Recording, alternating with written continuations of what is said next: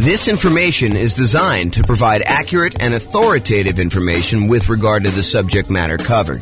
It is offered with the understanding that the presenters are not engaged in rendering legal, accounting, or other professional services.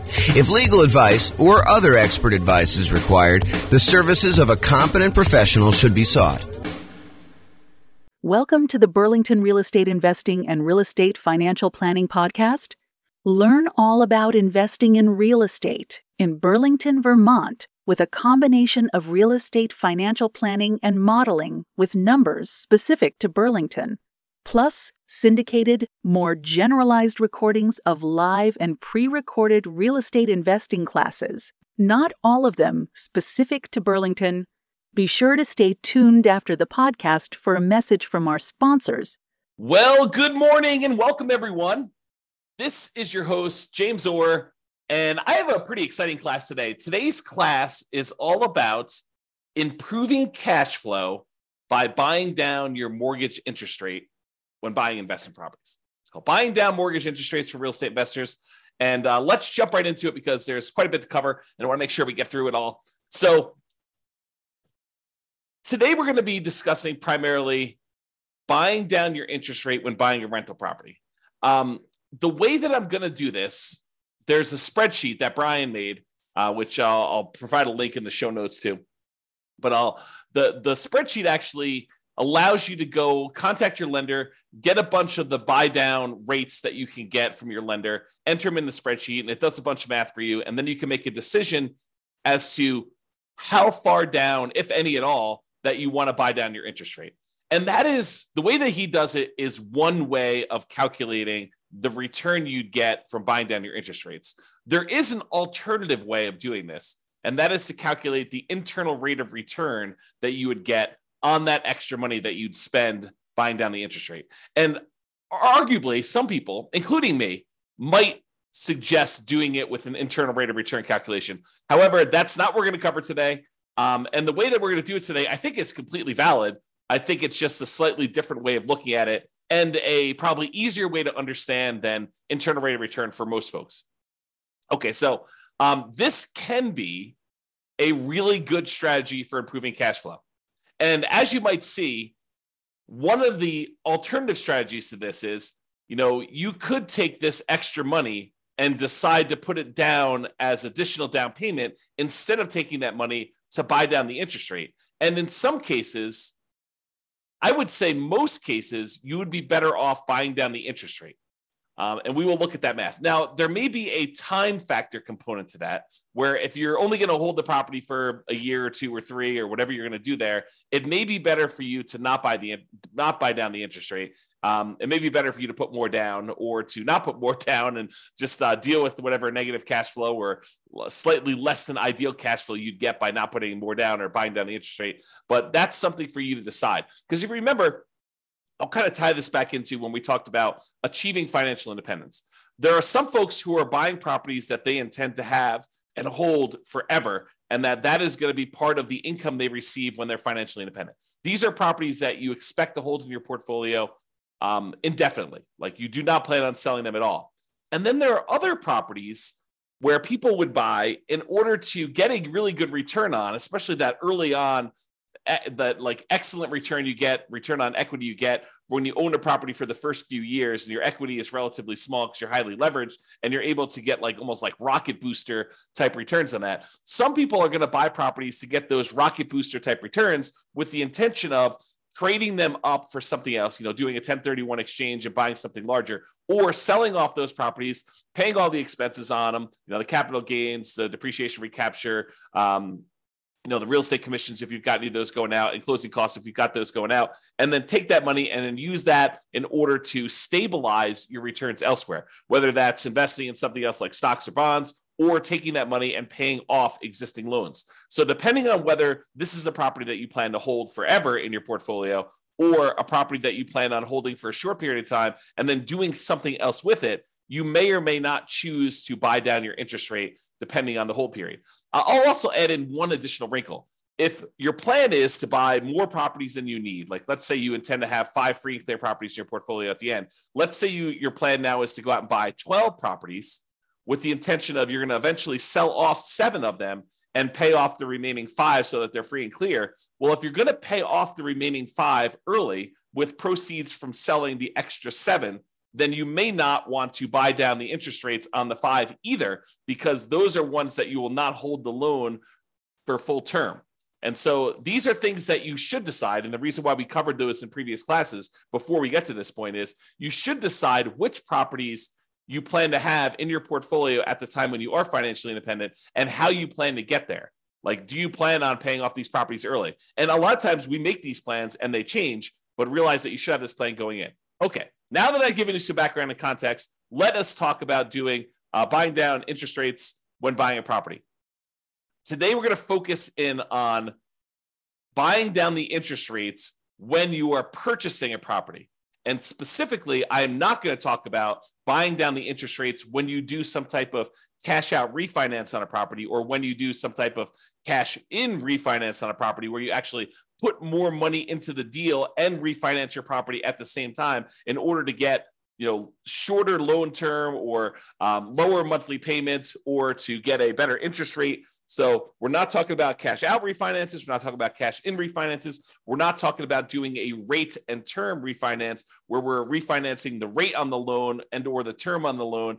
And we're definitely not talking about recasting a loan where you have a lump sum of money and you want to reduce the payment on your existing loan without changing the other terms of the loan. You just want to kind of like make a $10,000 additional payment on your property and reduce the monthly payment by whatever it is, $50, $100, somewhere in that ballpark, depending on how much time you've got left on the loan. But we're not talking about that either. This is specifically buying down your interest rate when purchasing a property. Okay. Big picture. When you go to get a loan, the interest rate you get on the loan can be changed by how much you either pay and give to the lender, or how much the lender gives you as a credit to take a higher interest rate. So you can voluntarily take a higher interest rate and have the lender give you a credit to help cover closing costs. So you go to a lender and then you tell them, hey, look, I'm thinking about getting a loan. They say, okay, the rate right now, if you don't pay any points at all, is going to be 0. It's going to be 7%. 0 points in, 7% loan. However, if you are willing to take 7.25 as your interest rate, we will give you $3,000 or $5,000 or $8,000, whatever it is, as a credit that you can use to cover some of your closing costs. Or you can give us some money and we will give you a lower interest rate. If you sort of like give us $5,000 in advance, we will, instead of giving you 7% of your loan, we'll give you 6.75 as an example. So it can work both ways. You can pay money in order to have your rate lowered, or you can receive money as a credit from the lender in order to take a higher rate. Now, the money you receive is not able to be used for down payment. Down payment is completely different. The money you receive can only be used to cover like closing costs, not down payments. Okay, now, when we're discussing this, for the sake of this class, the change in the interest rate we're talking about is for the life of the loan. Okay. There are other loan programs where you could go in and the lender will say, I'll give you a 2-1 buy down type of loan where for the first year you get a really low interest rate. For the next year, you get a slightly higher interest rate, but still lower than what it would normally be. And in year 3, you're getting your normal interest rate. You can have a seller, a lot of times it's a builder, paying a lender in order to buy down the interest rate for you for a period of time, like a temporary lower interest rate. That is not what we're discussing here in this class. This class, we're talking about you paying a fee to the lender, and in exchange, the lender is lowering the interest rate for the life of the loan. So if you were going to get a 7% loan, now you're able to get 6.875, and that lasts for 30 years. Or until you pay off the loan. So you can pay off the loan organically over that 30-year period if it's a 30-year loan. Or if you make extra payments on it, it could get paid off sooner. So that interest rate would only last until the loan is paid off, you making extra payments. Or if you go sell the property, then the loan gets paid off and you no longer have that interest rate. Or if you refinance the property and get a new loan on it, then you get rid of that interest rate. So realize when you're buying down these interest rates, you almost need to plan out what you're going to do with your property. You need to do some loan planning and say, I plan on having this loan for 5, 10, 15, 20, 30 years until it's paid off. So as one example, I have a loan on my owner occupant residence, and the loan is at 2.25%. It's a fixed rate 30-year loan. I am probably never paying that loan off. The loan is at such a low interest rate that I would rather have that money sitting in CDs or buy another free and clear rental property instead of paying off the loan on my owner occupant property. But it helps to know when you get a loan how long you're going to have that. Okay. Now, there are other things you could do where you get these short-term interest rates, which we talked about, like that lower payment for the first 2 years. Again, we are not discussing those. Okay. So I mentioned the word point. What is a point when you hear a lender say a point? Like you may hear them say, look, your interest rate is 7% with 1 point, or 6.5% with 1 point, or 6.5% with 2 points. A point is money that you pay to a lender upfront to get the mortgage interest rate. It is non-refundable. It is a fee that you pay to the lender in order to get an interest rate. And they can be positive where you pay the lender points, or they can be negative where the lender gives you a credit in order to do that. From the lender's perspective, it almost looks to them like money now instead of interest later. So they're like, look, you can pay me $5,000 now, and I will give you a lower interest rate so that I'll collect less interest over time in exchange for a little bit of money up front. Now, 1 point is 1% of the loan amount. So if you're buying like a $500,000 property and you're going to put 20% down as an example, that means you'd be putting $100,000 down on a $500,000 property. So you'd get a $400,000 loan. Then 1 point of a $400,000 loan is $4,000. And to be absolutely clear, this is not part of your down payment. Any points you pay are in addition to the down payment you need in order to get the loan. They're in addition to other closing costs you might have for getting the loan. And the points you pay are not part of your monthly payments. It's not like if you pay points, then those count as part of your monthly payment. Okay. Points are separate things you pay to a lender upfront. They're non-refundable that affect your interest rate on the loan. Okay. That's what points are. So let's talk about what par rate is. The par rate on a mortgage is the mortgage interest rate you'd get if you paid exactly 0 points. You did not buy down the interest rate at all, and you did not receive a credit to accept the higher interest rate from the lender. The par rate is the interest rate you'd get if you didn't pay them any money and they didn't give you a credit to change the rate at all. Now, rarely does the par rate land on like one of these round interest rates. It's not like they're going to be the par rate is 6.00% or the par rate is 6.5 or the par rate is 7.00. Rarely do they end up on one of those sort of like really round numbers. They're usually like, 6.531 or 6.744 or 6.122. Like they end up being in these like weird spots. So in most cases, when a lender is giving you a quote for kind of like what par would be, they will tell you, par is about 6.5 and you're getting a $200 credit, like a really small credit. Or, par is 6.5 and you have to pay $250 in order to get that rate. Like, so the par rate might have been a little bit higher than 6.5 or a little bit lower than 6.5, but they'll tell you, you're getting a 6.5 rate and you got to pay us, 0.01% of a point or 0.01 points or 0.1 points, or like they're not usually even and equal like that. So you'll usually end up paying a little bit more to buy down the rate or a little bit less to get a credit in order to get at that round interest rate. So par rate is not usually on an even number. Now be careful. When you ask a lender, hey, what's the rate you're giving me? Be careful that you understand what the terms of that rate are. And what I mean by that is some lenders will automatically default to giving you a rate with 1 point. So you can't just call a lender up, and we cover this, and we'll cover it again when we go through the class on how to compare loans, but I have a class on how to compare loans with different lenders. You can't call up a lender and say, hey, what's the rate today? Because one lender may automatically assume that all of the rates they quote are with 1 point, and another lender may automatically assume that the rate they want to quote you is the one where you get the smallest credit. So And the rates may be, a quarter point difference or more, depending on what you're looking at. So you can't say to them, do this, because they're not necessarily quoting you the same thing. You need to understand what the charges are for that loan to make sure you understand what they are giving you. So when you call them up, say, what is the rate? What is the par rate right now with no points?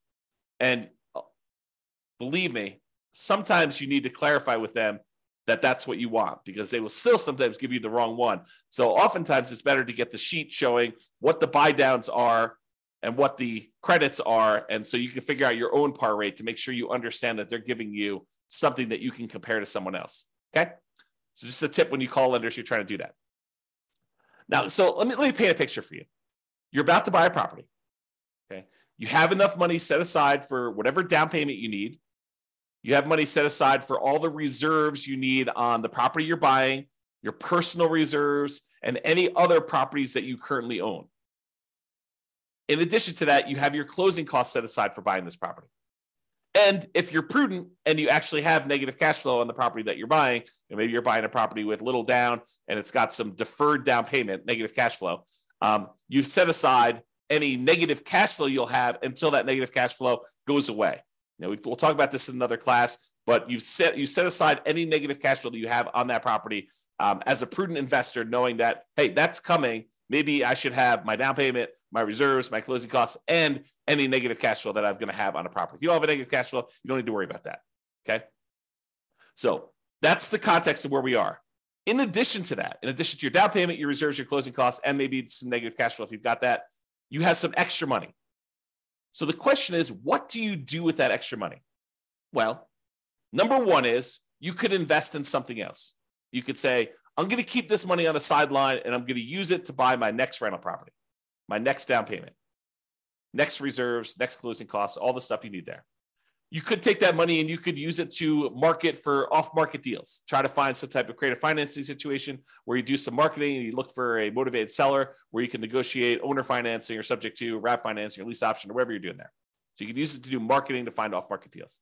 You can make improvements to a property to improve cash flow, whether that's the property you're about to buy or another property that you own. You're like, if I went and I converted this property to, kind of like closed in the garage or added an extra bedroom or, added a RV parking spot or whatever you want to do in order to make improvements, you could take that money and you could get improved cash flow with it.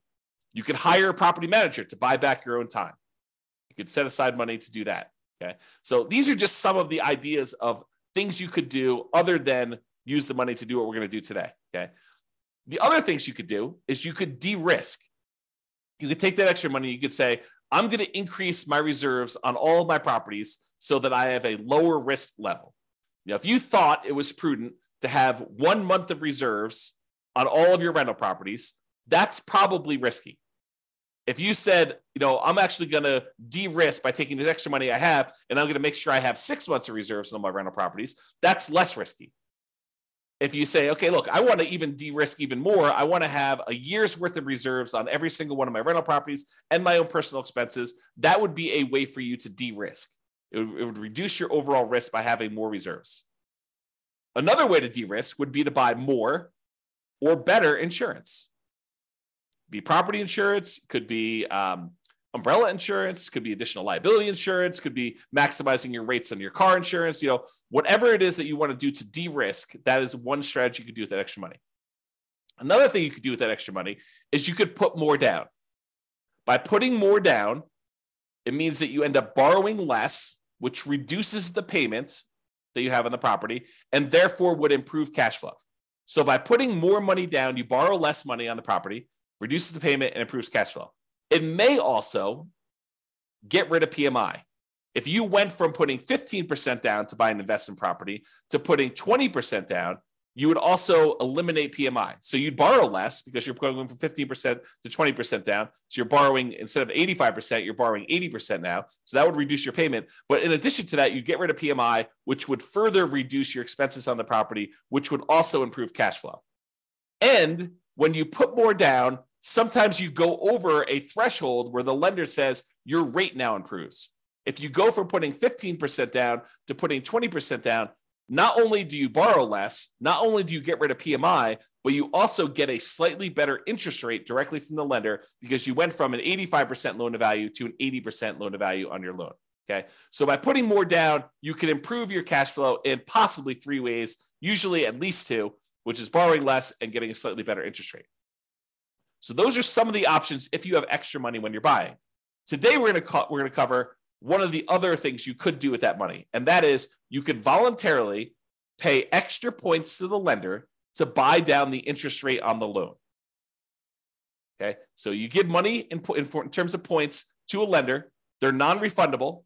You don't get them back. They don't count as equity, but then you actually use that in order to improve the interest rate you're getting on the loan for the life of the loan, which could improve cash flow.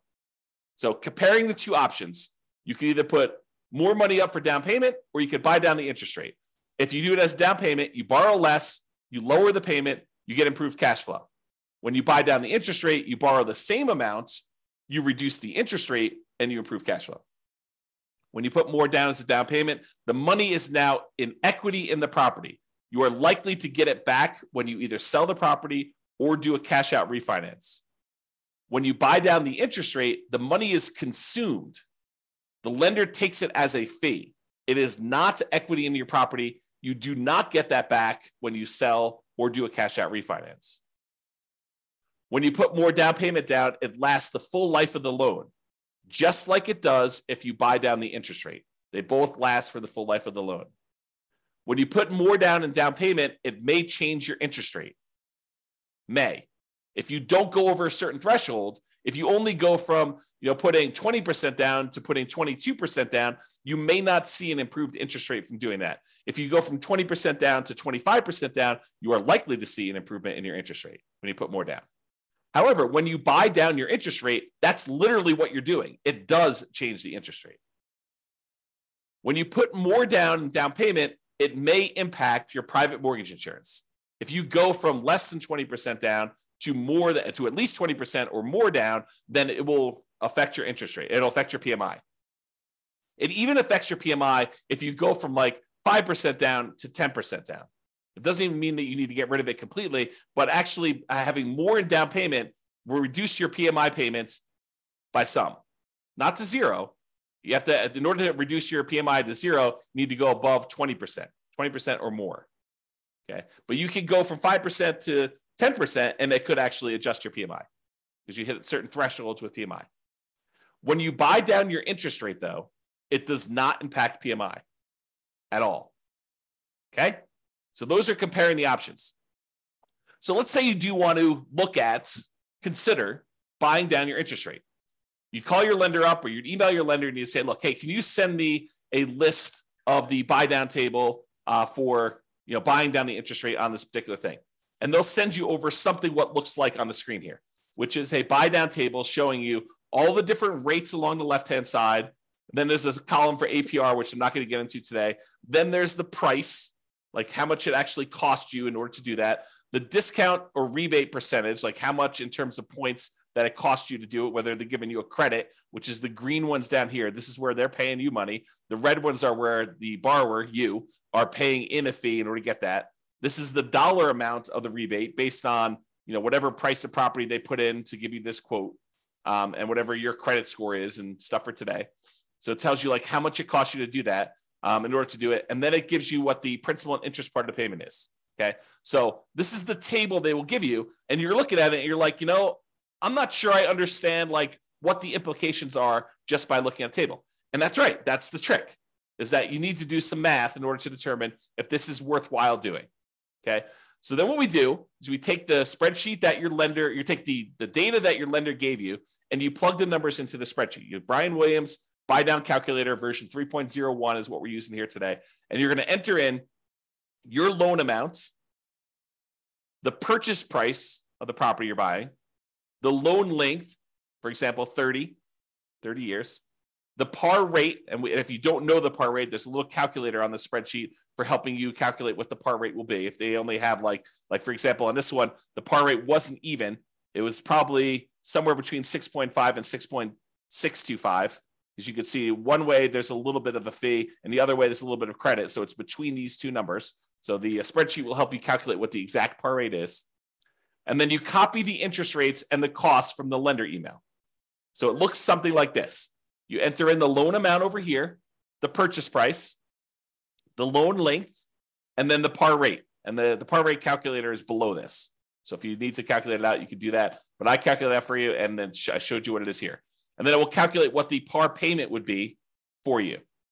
So it'll actually do that calculation. Then you put in the interest rate. It usually like files them down here if you're doing that. But if you're doing ones from your lender, you may want to copy them manually into here. And then you put the cost in from the thing. So 6.875 is $2,366 credit.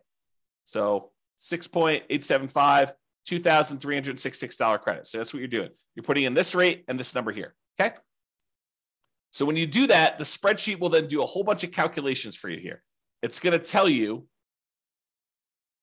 the difference between how much it costs you in order to buy down the interest rate from here to here, the difference in those costs. So for example, if you were going to go get 6.875, they would give you a credit of $2,366. If you want to get 6.75, it would only cost you it would only give you a credit of $803. So the difference between these two is $1,563. So it shows you the difference in cost in going from one to another. Then it shows you what the average cost per like tier to get down to here would be. So it shows you what the average would be. And then this does a whole bunch of stuff, calculation of points. You can ignore all that. And then the payment, if you bought it down. So this tells you what your new monthly payment would be. And then it then calculates what the difference is between your par payments and what this new payment is, and shows you what the difference in payment was. So for example, this is an $87.57 higher monthly payment than what your par rate for receiving a credit of $2,366. Hold on one second. Sorry, I had to clear my throat. Okay, so with that being said, you can see here that when you buy down the rate a little tiny bit at 6.5, you end up getting a $30.52 better payment, which if you multiply by 12, you're getting $366.26 better cash flow on your property by buying down the rate there.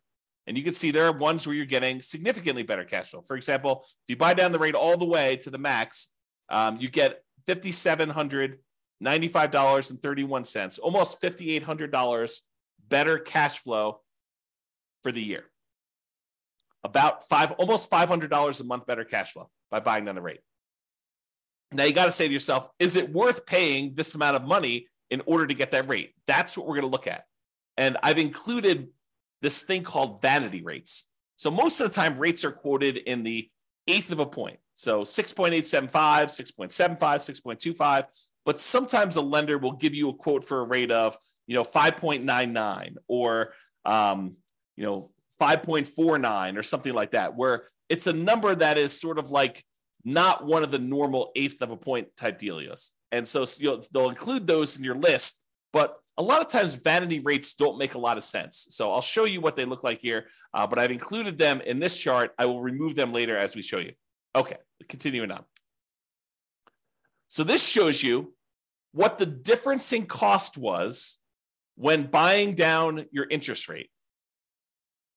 And what I want to point out to you is that the amount it costs to buy down your interest rate 1/8 of a point is not the same. And it's not linear. It doesn't automatically increase as you go up. Okay. So this red line shows you where the par rate is. These ones are credits. These ones over here is you're paying a fee in points in order to get a lower interest rate. But in order to change your interest rate, from it's got the vanity rates in there. So let me go remove the vanity rates here, but it shows you the difference. So for example, right here, in order to go from 6.25 to 6.15, it costs you a difference of $1,662 or $1,078. It's cheaper to go to this one than it was to go to this one. That's what we're showing you here. Okay. So I've got some vanity rates in here. I've got like 6.49 and 5.99. I'm going to go and remove those. I'm showing you where they are, and I'm going to show you that I'm now remove those in the charts. Here's where they were in red Now that I've eliminated those, now we've got only showing ones where we have the eighth of a point difference. So you can see it a little clearer by removing those extra vanity rates. Okay. So when you go from 6.5 to 6.375, it costs you about, I don't know, whatever that is, $200, $210 more to do that. When you go from 6.375 to 6.25, it costs you another $200 more. But to go from 6.25 to 6.125, it's like $600 less. And there are these inefficiencies in the market for buying down your rates. And part of what you're looking at is taking advantage of these inefficiencies. They will sometimes tell you, look, we would prefer you to buy down here, but we'd prefer you don't buy down past this certain level. Like as one example, if you wanted to go from 5.125 to 5.5, I'm sorry, from 5.125 to 5 even, the difference in buy down for these is significant. You know, it's like $1,400 more. So this may be a spot where you might consider not buying down the extra amount. Or here might be one where you consider not buying down the extra amount. Or here might be one. You can see whenever it goes and it gets more expensive to buy down to the next level, you got to wonder, is it worth it doing that for me? And we're going to do some additional math and I'll show you that, but realize that they change. It's not uniformly one price to buy down to the next lowest interest rate tier. Okay. Same table before. I've just now eliminated the vanity rates. Not going to go over this. I already went over it again. Now, one of the things we're looking at is the average cost per incremental interest rate.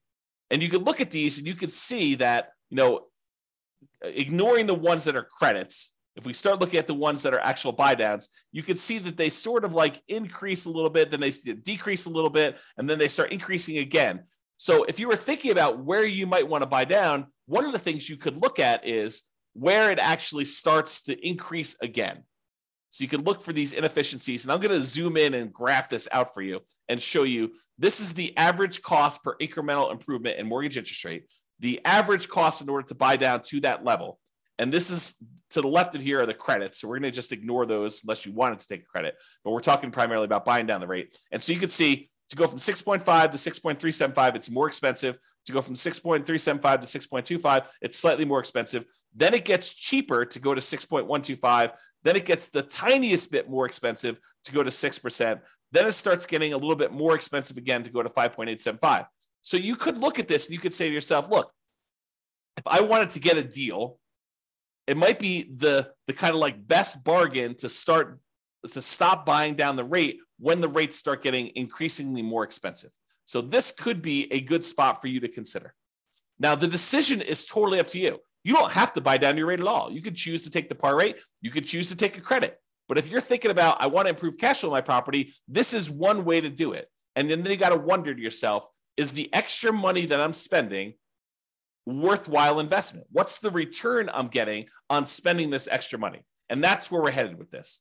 So now we're going to show you what the simple and compound rates of return are for spending this extra money. So these are all the different interest rates along the side here. You can't see them, but if you're on the spreadsheet, this is just spread over to the right of the spreadsheet there. And this goes and shows you what your simple interest rate would be after you've paid back the money to yourself for buying down the loan. So this shows you that once you paid yourself back the money in order to get the buy down itself, then you're earning, in this case, 33.6% return on the extra money that you spent. Not bad in terms of simple interest. Now, if we take it and we look at this simple interest over a period of time, you could say after 10 years, including paying back on the initial amount that you borrowed, this one would get you 23.6% return on any extra money you spent here. Now, most people are probably not using simple interest, although there are some times when you'd want to think about it that way. But most people are going to think in terms of compound interest. The money you're getting on the money that you invested over time from a while ago, you want to make sure you take into account that time impacts your return. And so compound interest does that. So in this case, you can look at what your return is over here from seeing different interest rates that you buy down to. And you can see that there's a lot of them, depending on how long out you go, where you get good returns on your money for doing that. So for example, here's how you read this chart. If you bought down your interest rate to 6%, you'd have earned over a 15-year period of time, you'd have earned 28% per year simple interest on the amount you spent to buy down the interest rate. So you got to ask yourself, if I'm looking at other investments that I have that give me simple interest, what am I getting on those? And should I take this money and invest it by buying down my interest rate, knowing that this one is paying me 28% return? So you got to compare it to other things you could invest in. We already went over that list. Okay. So that's the simple interest one. Here's the compound interest one. If you decide to look at what your compound interest rate return is over a 15-year period for buying down that loan to 6%, you'd be getting an 11.62% compounding rate of return by buying down that loan and getting your money back. So, is getting an 11.62% return on your money, a compounding annual return rate over a 15-year period of holding that loan for 15 years, is that a good return for you? And I think for a lot of folks, getting an 11%, essentially cash on cash return on investment from buying down the loan is a really good return. Where else are you getting an 11.62% 15-year term cash on cash return on that loan, on investment? That's why it's probably pretty compelling to do that. Now, the more you buy it down, in general, looks like the lower the return you're getting.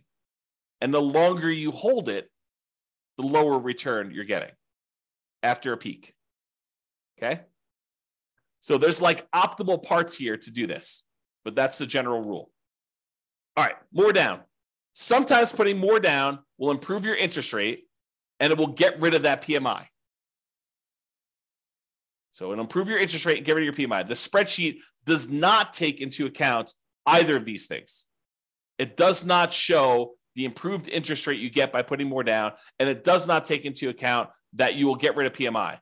However, it does look at if you put more down and improve that payment by that much, which one's going to be better? Should you have put more down or should you have bought down the interest rate? It'll compare those. It'll show you the difference in cash flow each one will produce for you. And then it could tell you it would have been better for you to buy down the interest rate or it would have been better for you to put more down. So let's take a look at the difference between putting more down or buying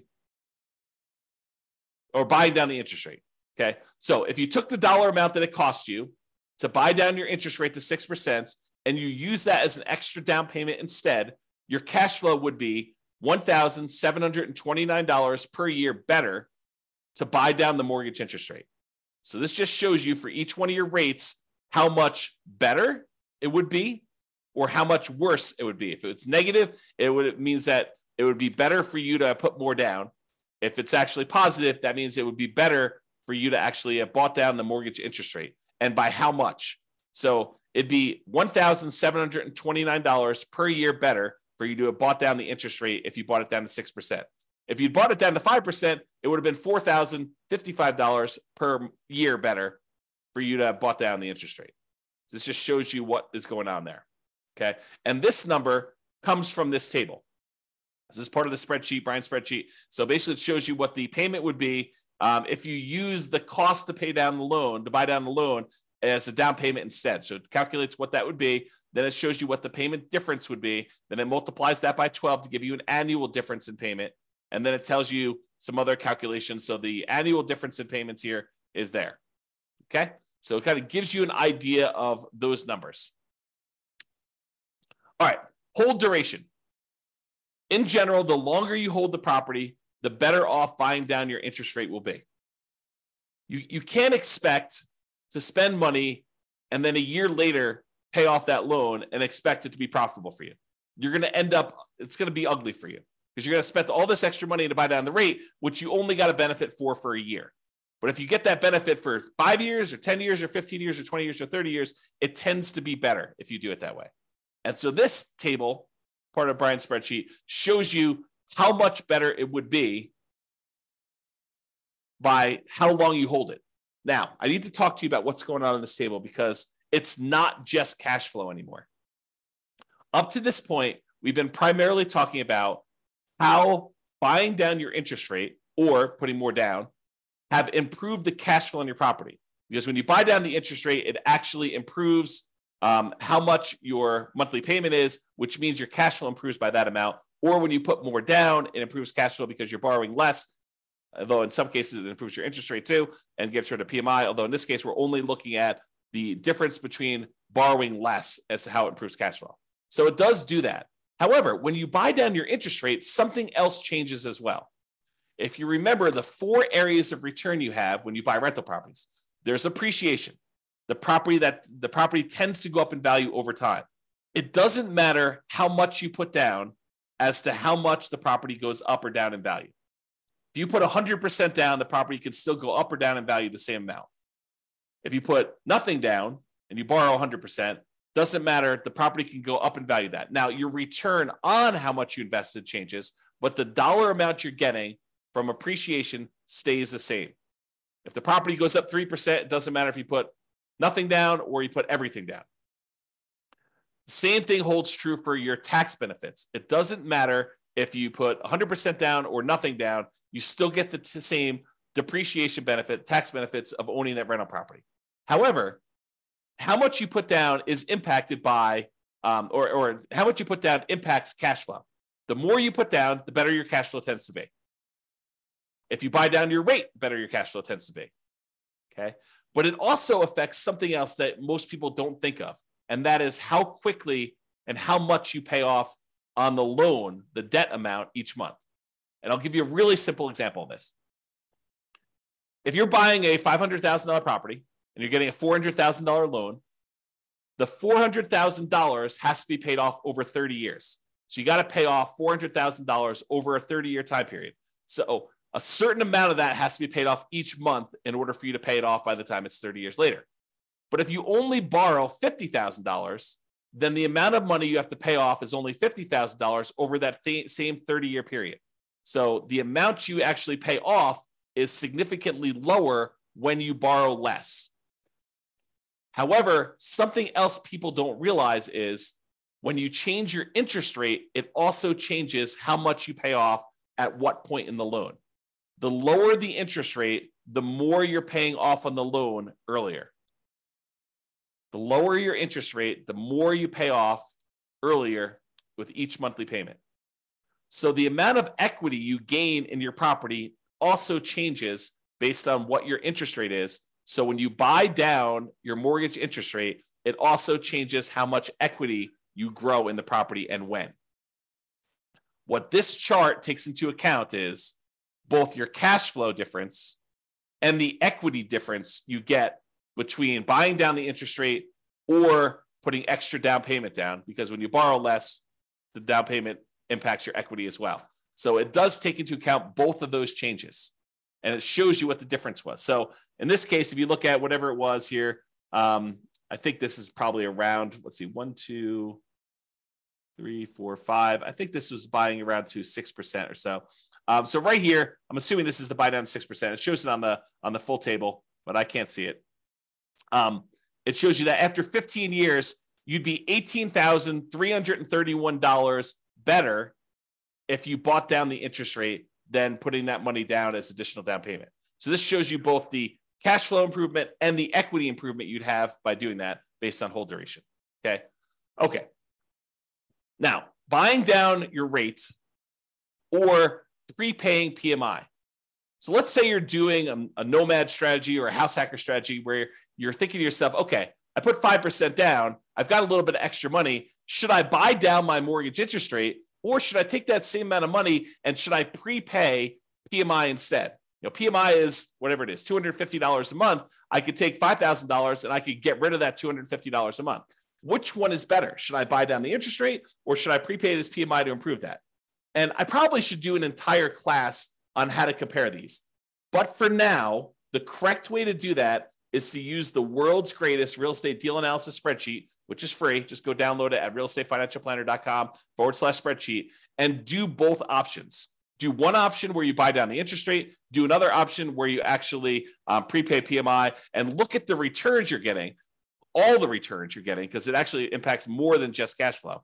Look at all the returns you're getting and decide which one better fits what your specific goal are, what your preferred return characteristics are. Are you emphasizing and making your number one most important thing cash flow? Well, then you might want to look at cash flow. But if you're looking at what is my overall return, which a lot of folks are, then you may want to go look at which gives you a better overall return, comparing those two different options. And that's the way to do it. Okay. All right, in conclusion, you can choose whether to receive a credit or to buy down your mortgage interest rate. That's your choice when you go to get your loan. It can be better to buy down mortgage interest rates than to use that same amount of money to put more down. It can be better for you to do that. So you should call your lender to get the buy down amounts and then use the spreadsheet to do some math to see what may be best for you in your specific situation. And if you need help with this, ask your lender and or your real estate agent. You know, it would help if you fill out your spreadsheet and you understood what you're trying to do. But if you need assistance, your lenders should be able to answer questions about this and help you do it. Now, the decision is going to be yours. You understanding what return you're getting for buying down this rate from the spreadsheet, you need to decide, hey, look, do I want to spend more money in order to get this perceived return on that extra money that I'm spending, thinking I'm going to hold the loan for that amount of time? Or do you want to not spend money and do that? I mean, it's up to you. So realize that the decision is yours, and it's really a decision about what type of return you want to get on that extra money. Maybe you decide you don't want to buy down at all. Maybe you say, look, I should just take this money and go buy another property. And instead of getting, 11%, additional cash on cash return on this, I can get a overall, whatever it is in your marketplace, 30% overall return on my money when you include appreciation, debt pay down, depreciation, and cash flow on your money. Or maybe you're like, hey, look, cash flow is really important to me. It's going to be what gets me to financial independence. I want to optimize for cash flow. And so I'm willing to spend money now in order to get a really good return on that money by buying down my rate and improving cash flow. It is your choice. All right. That's all I got for you. I hope you enjoyed this class. I'll put a link to the spreadsheet in the show notes for those of you that need that. And feel free to use it to analyze your next buy down when you're purchasing a property. This has been James Orr. Have a great day, everybody. Bye-bye for now. With home prices up, mortgage interest rates up, and rents up, but not quite enough to counteract the higher prices and interest rates. Cash flow on rental properties in Burlington is harder than ever. Book a call with the Real Estate Financial Planner to apply our proprietary 88 strategies to improve cash flow on your rentals. See the show notes for a link to schedule your call and improve your cash flow today. If you're a real estate agent, lender, or professional in Burlington that wants to help our real estate investor listeners, consider reaching out to learn about collaboration opportunities with this podcast. We'd love to add more value to our listeners by having you assist our investors buy, sell, and finance their real estate investments. See the show notes to schedule a call to discuss collaboration opportunities.